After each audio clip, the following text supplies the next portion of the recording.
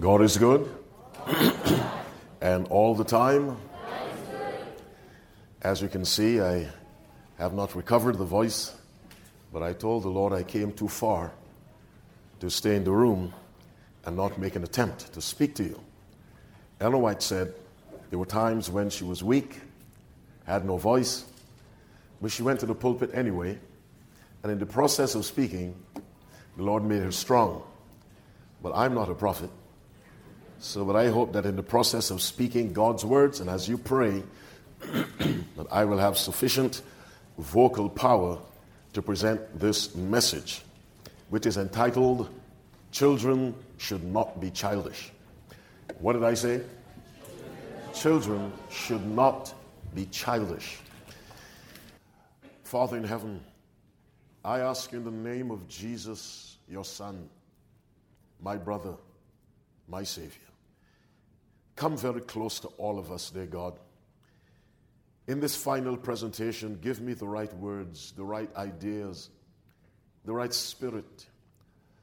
Father, if you hadn't put your words in my mouth on previous occasions, put them in my mouth now. Strengthen this voice that you've given to me as I try to use it for your glory. Let your Spirit, dear God, administer the words to every listening heart.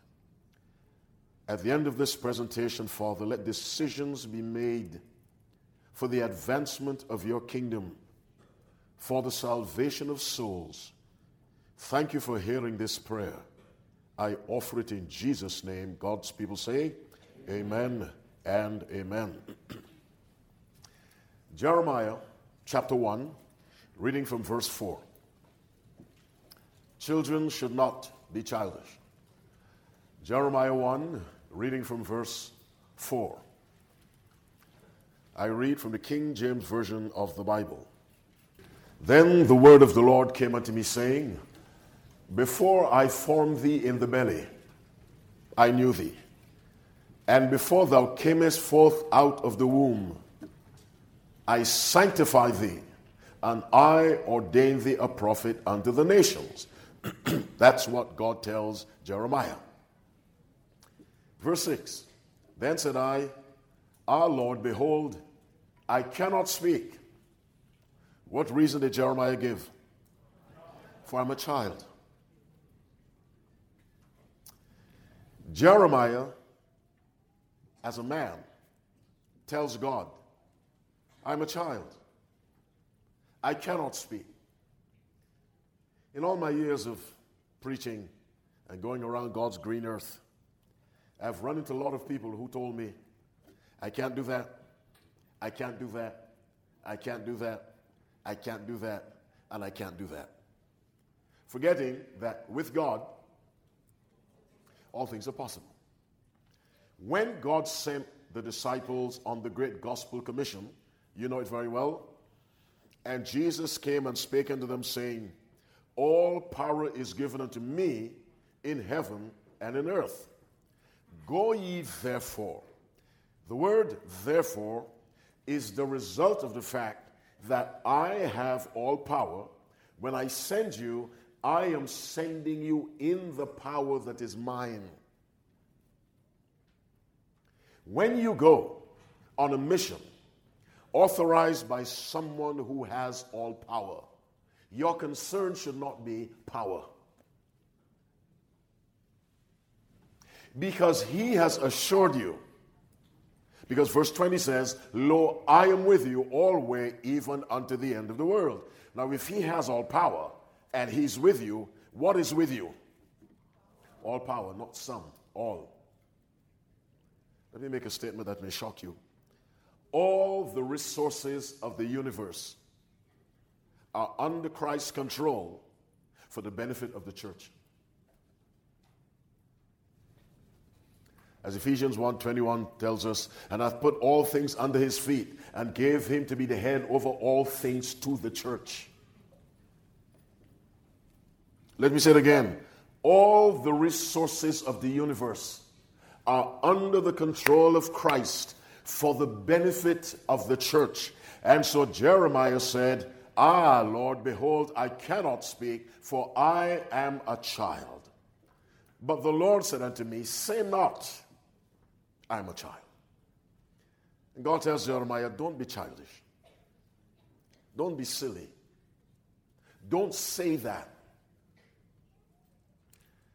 That's a very powerful psychological principle. There are some things we should not hear ourselves say. Any good teacher will tell you that he or she will not tolerate a child in a class saying, I cannot do algebra. No good teacher will tolerate that. The teacher will say, no, don't say that, let's try. Because the moment you say, I cannot, that enters your head and it's in there. And as a man thinketh in his heart, so is he. And so when Jeremiah said, Lord, behold, I cannot speak, for I am a child. But the Lord said unto me, say not, I am a child, for thou shalt go to all that I shall send thee, and whatsoever I command thee, thou shalt speak. Now you may consider yourself a child if you go to speak your words. Then you've got a problem. But if you're going to speak the words I give you, you're not a child. Don't say that. Be not afraid of the faces, for I am with thee to deliver thee, saith the Lord. Verse 8. Verse 9. Then the Lord put forth his hand and touched my mouth. And the Lord said unto me, behold, I have put my words in thy mouth. One of my favorite verses. When Jeremiah said, I am a child, I cannot speak, God said, don't say that. He didn't mean, what he's saying was, I'm incapable, which to a certain degree was correct. But when you work with God, you don't discuss lack of capability, you discuss power. So when God said, say not you're a child, it didn't mean that Jeremiah was the most gifted person on earth. It simply meant God wanted him to put the focus not on him, but on God. Are you following me? And so the Bible says, I can do how many things? How? Through Christ, which strengtheneth me. And to let Jeremiah know that God was serious when he said, don't say you're a child, the Bible says, then the Lord put forth his hand and touched my mouth. Because he said, I cannot speak. Now, if he had said, I cannot run, the Lord would not have touched his mouth. Are you following me? He might have touched his ankles. If he had said, I cannot jump, the Lord might have touched his gluteal muscles. The Lord directs his power precisely where it is needed. Let us see an example of someone else called by God claiming the inability to speak. Exodus chapter 4. Our subject, children should not be childish. I hope you're praying for me. Do you have Exodus chapter 4, reading from verse 10? And Moses said unto the Lord, O my Lord, I am not eloquent, neither heretofore, nor since thou hast spoken unto thy servant. But I am slow of speech and of a slow tongue. Now Moses does not say I'm a child. He simply says I can't speak. Now the Bible says that Moses was learned in all the wisdom of the Egyptians and was mighty in word and deed. That's what the Bible says. He was mighty in word and deed, Acts 7:22. When God called him, he said, I am not eloquent, neither heretofore, nor since thou hast spoken unto thy servant. And the Lord said unto him, who hath made man's mouth? Now God goes directly to that part of Moses which he claims does not function well. Who hath made man's mouth? Who maketh the dumb or the deaf or the seeing or the blind? Hath not I the Lord? Because I made the mouth and can fix it. Because I made the ear and can fix it. Because I made the eye and can fix it. God says, therefore, go. I will be with thy mouth and teach thee what thou shalt say. In 11, God said, who made the mouth? who makes the deaf or the dumb, the seeing or the blind. Now God says, the Creator who made the mouth will be with you. So you have no excuse. And he said, verse 13, O my Lord, send, I pray thee, by the hand of him whom thou shalt send. Now he makes no excuse. He still does not want to go. Verse 14, and the anger of the Lord was kindled against Moses, and he said, is not Aaron the Levite thy brother? I know that he can speak well. And also, behold, he cometh forth to meet thee, and when he seeth thee, he will be glad in his heart. Now God says, as Moses insists, I cannot speak. God tells him in verse 11, but I made the mouth. I cannot speak. Verse 13. Verse 14, God says, okay. I'll send someone to speak for you. You'll give him the words, he'll just speak them. It's a demonstration of the lengths to which God goes to give us a chance to serve him. Moses said, I can't speak. God said, I can fix your mouth. Moses said, that's fine, but I still can't speak. The Lord said, okay. God is so merciful. The way God just sometimes backs down. The Almighty in an argument with a human being, and God backs down. All right, your brother can speak. I'll have him speak for you. Verse 15, and thou shalt speak unto him, and put words in his mouth, and I will be with thy mouth, and with his mouth, and will tell you what ye shall do. And he shall be thy spokesman unto the people, and he shall be to thee instead of the mouth, and thou shalt be to him instead of God. God makes a beautiful arrangement. You tell Aaron what to say, and Aaron's eloquence will be used to say whatever you tell him. God worked out an arrangement for Moses to serve him. My brothers and sisters, what is your excuse? You can't sing. You can't give a Bible study. You can't pray. You can't knock on a door. You can't do anything. God says, bring your inability to me. Bring your nothingness to me. You know, when Jesus fed the 5,000, that's the only miracle recorded in all four Gospels. Matthew 14, Mark 6, Luke 9, John 6. The feeding of the 5,000. In the book of John, we're told, when he saw a great multitude come unto him, a great company, he saith unto Philip, verse 5 of John 6, when shall we buy bread that these may eat? And this he said to prove him, for he himself knew what he would do. Philip answered him, 200 pennyworth of bread is not sufficient for them, that every one of them might take a little. Philip said, this is too small. You can't feed 5 people, far less 5,000. One of the disciples, Andrew, Simon Peter's brother, said unto him, there is a lad here which hath 5 barley loaves and 2 small fishes. But what are these, and what are they among so many? Andrew says, I found some food, but the fish are so small. That's what he says. Small fish. The word small is in John.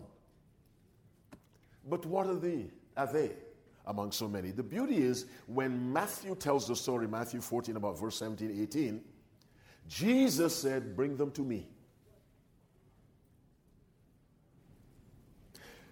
Andrew said, the fish are too small. Now, if I had found a whale or a shark, that would have been a different story. But the fish I found are too small to feed 5,000. And from a human standpoint, Andrew was correct.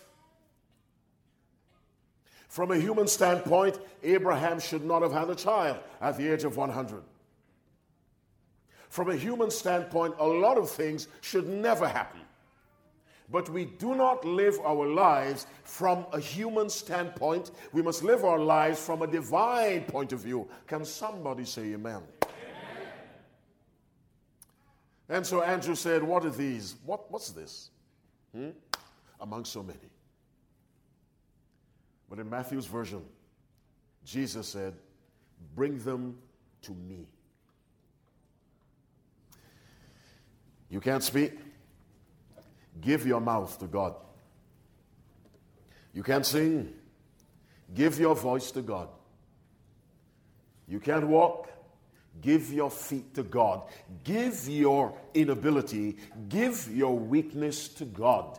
God says, or if you have a little talent, God says, give them to me. And when the fish and the bread were given to Christ, under his control, he performed a miracle that resulted in 5,000 people being fed and 12 baskets of food taken up after all had eaten and were filled.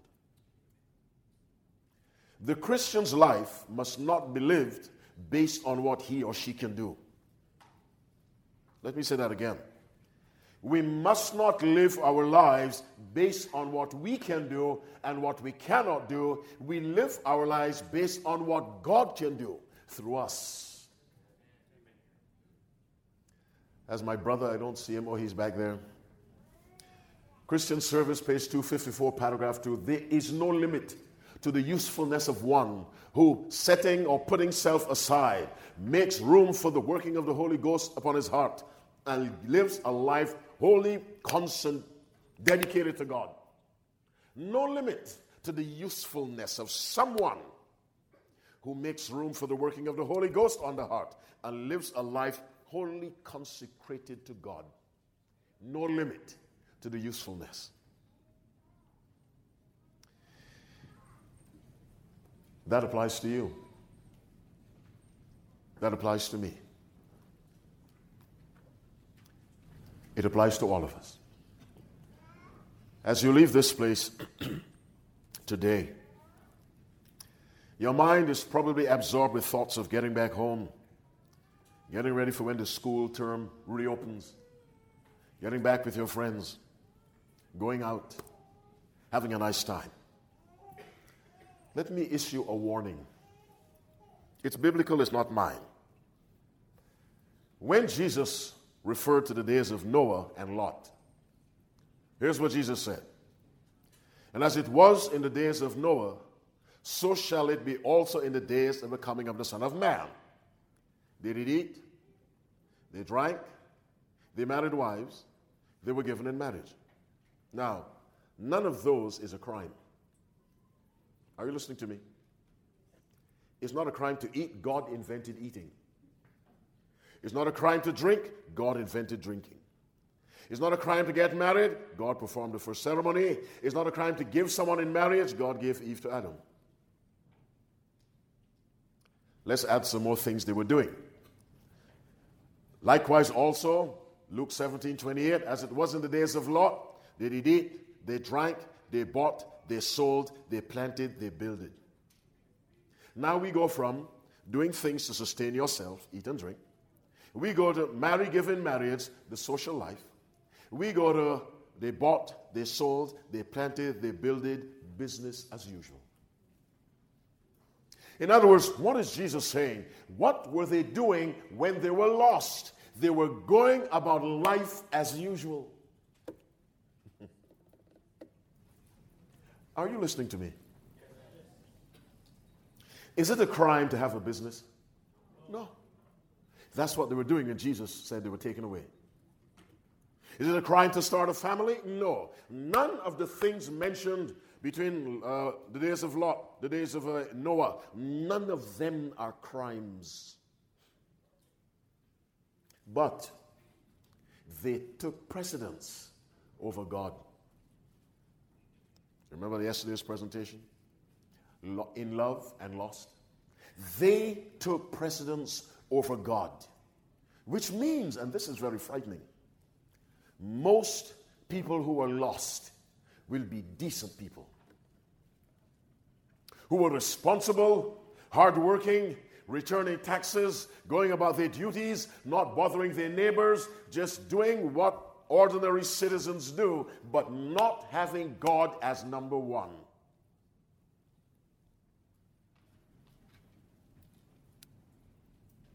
Old and young. I believe I told one of my groups yesterday, When the angels came to Sodom, Exodus 19, the Bible says in verse 4, but before they lay down, Lot fed them, verse 3 of Exodus 19. Not Exodus, Genesis. There you go again, not correcting me. But before they lay down, the men of the city, even the men of Sodom, compassed the house round, both old and young. All the people from every quarter. Now, what is every quarter? Let's think of that. Let's take Kuala Lumpur. Are there poor sections of Kuala Lumpur? Yes or no? Oh, yes. Are there sections where the rich people live, surrounded by high walls and guards with submachine guns and bazookas? Are there areas where the middle class live? The Bible says these immoral people, they came from every quarter of the city. Sin does not care about class. Those from the gated communities, whose friends are politicians, and who have dinner with the prime minister, they came to sodomize the angels. The middle class, who are professors in universities and bankers, they came to sodomize the angels. The poor class, they came to sodomize the angels. And those with no class, they came to sodomize the angels. And the little children came, the little boys came, either to do it or to watch. Why am I saying that? You're all young. You may think, as I said before, the gospel is for old. Thou shalt not kill is for you and for me. The soul that sinneth, it shall die. It's for you and it's for me. I often say I have never seen a youth sermon in the Bible. I just see the gospel. I've never seen a sermon targeting singles or divorcees or widowers or whatever, tall people, fat people. I just see the gospel. And so as you go back, don't forget what you heard, what you learned. You must go back different, or this was a waste of time. And that will be childish. You go back with a different mindset. Your mindset is with Christ. When the Canaanites attacked the Israelites in Judges chapter 4, you don't have to go there, I'll just tell the story. Barak came to Deborah. Deborah was the prophetess. And told her, look, should I go and fight? And she said, yes, go. The Lord will help you. Barak told Deborah, okay, I will go. Say it. If you go with me. I will go if you go with me. And she went with him. The Lord blessed the Israelite army. All the Canaanite soldiers were destroyed. Every single one. The Bible says not one was left. God says to you, go out. Witness for me. You should say to God, I will go. Finish my thoughts. If you go with me. And what will God say? I'll go with you. I'm ready. I've been ready for 2,000 years. I'm waiting. I'm willing. I'm wanting. I'm eager, says God. Today, we close the book. God says to you, do not tell me you can't. Don't do that. If God says you can, and you say you can't, somebody's wrong. Are you with me? Who's wrong? We are. If God says, go 2 by 2 and knock, God never asks us to do something for which He does not give us power to do it. So we have to change the way we think. We must learn to think like God. See the world the way God sees the world. I was in my travels Sometimes I run into Mormon young men, your age. I was in Guyana on the South American coast. I was on one side of a river walking with a friend, and I looked across the other side of the river, a fairly broad river, and I saw two young men, dark colored pants, white shirt, dark tie, handbag. And I said, two Mormons. Going about, they probably live somewhere in the United States, they're in Guyana. Knocking on doors. I was in Kenya, Nairobi, Kenya, East Africa. We were driving by, myself and my Kenyan family. Saw two young men. Mormons. Young men. I was in Uganda. Going somewhere. Saw two young men. Now, I never asked them if they were Mormons. I just knew they were Mormons. Dark pants, white shirt, dark tie, badge, handbag. Knocking. And they have to do that before they go to college. So they're in their late teens, 19, 16, 17. And they have to pay for themselves. 2 years of missionary work, they pay for themselves. I have never been anywhere in the world and said, two Adventists. I can't spot Adventists. I'm not asking you to be Mormons. I'm simply saying, if 17-year-old Mormons can knock, 17-year-old Adventists cannot. Somebody say amen. If 18-year-old Jehovah's Witnesses can knock, 18-year-old Adventists can knock. It could be they love their God more than we love ours. In the city of Detroit, I live close to Detroit. I was driving through one Sunday. You come to a red light anywhere in the city on a Sunday morning. You see some black guys, young men in suits, all of them with a bow tie. You know exactly who they are. The Nation of Islam. It's the American version of Islam. And they're selling magazines, raising money. But in a suit, bow tie, raising funds. Two Muslims. Two Mormons. And if you see a man and a woman and a child on Sunday morning, 3 Jehovah's Witnesses. How do you pick out 2 Adventists? You can't, because they don't go. I want you to be different. But not I, God. My young brothers and sisters, God deserves your best. He really does. Your energy, your mind, so elastic. Your strength, your willingness to go on adventure. Older people are more careful. I don't think that's always good. The younger person will take a chance. And God needs people like that. God needs you. You know, God has angels he could send. Did not he send angels to tell the shepherds that Christ was born? Yes. You know, that should not have been necessary. The Jews should have told the whole world. God needs you. Will you let his need go unfulfilled? This morning I ask you, put aside your excuses. Put aside your arguments and say to God, like Isaiah, here am I, finish it for me, send me. God may send you to the house next to yours. When people hear send me, they think, okay, I've got to leave Malaysia and go to Alaska. No. He may send you down the street. He may send you to your classroom where you sit every day next to an unbeliever. He may send you to a relative of your own family who has not accepted Christ.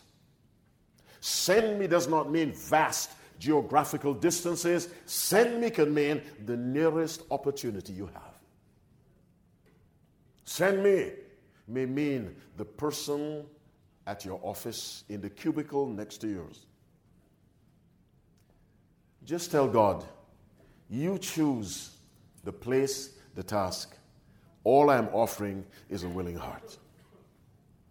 I say again, God needs you.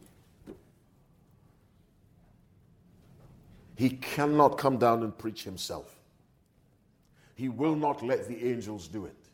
He needs you.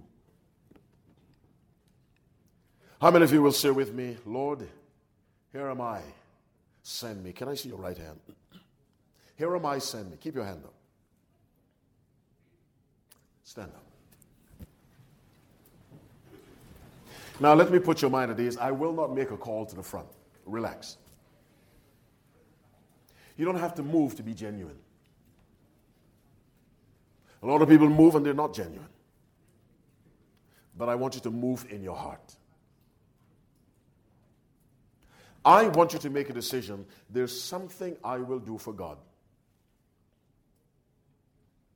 Let me ask you this, and I want you to raise your hands. How many of you have ever directly brought someone to Christ? Can I see your hand? You've directly brought someone to Christ.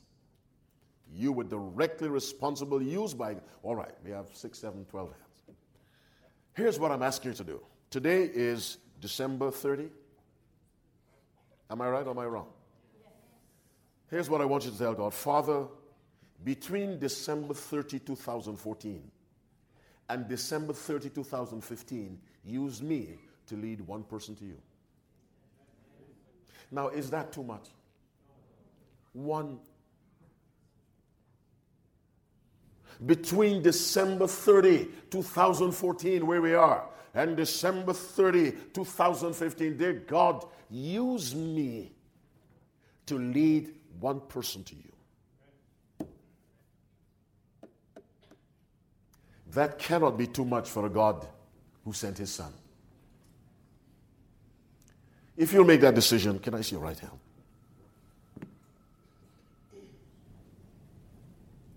Hands down. I want you to identify 3 people you'd like to see saved. How many of you have relatives who are not Adventists? May I see your hands? Oh, okay. There's your evangelistic field.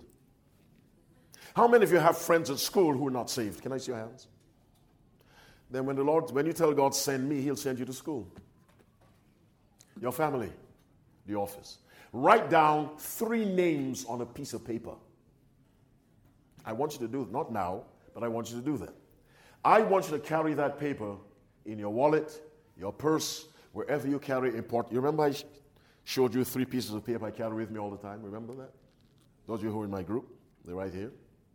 To remind me what it costs and takes to serve God consistently. You carry those 3 names in your wallet wherever you go. And every day, you pray over those names. Every day.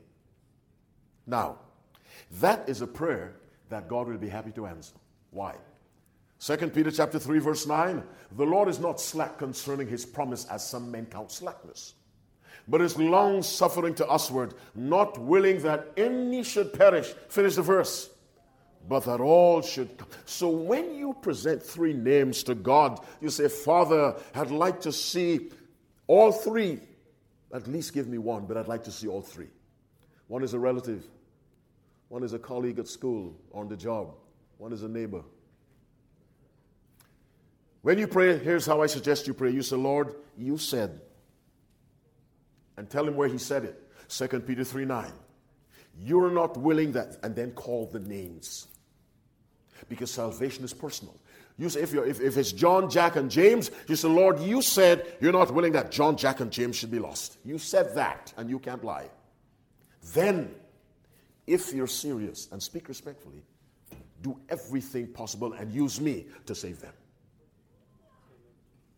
You say, Lord, you said in 1 Timothy chapter 2, verse 4, that you would have all men to be saved and to come unto the knowledge of the truth. Father, this includes Jenny, Jennifer, and Judy.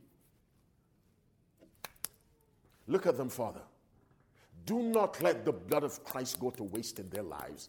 Do all you can to save them, and please use me in the process. Pray that prayer every day. And at night, When you're by yourself, take the piece of paper, put it on your bed, spread it before God, tell God, look. When Hezekiah got a threatening letter from the Assyrians, the Bible says he took the letter into the temple and spread it before God and said, Lord, look, you read this. Now, God knew what was in it before it was written. But Hezekiah took it. The Bible says he spread it before the Lord. And I read that several years ago. Since then, whenever I pray for people and they give me pieces of paper, I spread the paper on my bed. And I say, when I do crusades, I pray every night during the night, I just spread the pieces of paper on the bed. And I say, Father, look, read these. 3 names. The Bible says we are engraved on the palms of God's hands, on his heart. 3 names. Who has already thought of 3 names? Can I see your hand? You've already thought of 3 names. God bless you. You already have 3 names. Already have 3 names. Don't start when you leave. Start right where you are.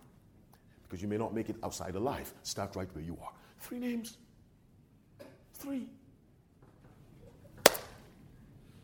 Praying for someone's salvation is absolutely God's will. And 1 John 14 says, and this is the confidence that we have in him. If we ask anything according to his will, finish the verse, he heareth us.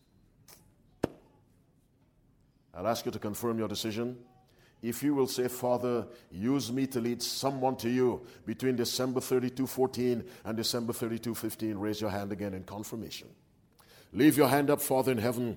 I present to you those for whom Christ shed his blood, particularly these young men, these young women, this army of youth to whom you have given life, energy, brilliant minds, solid families, good health.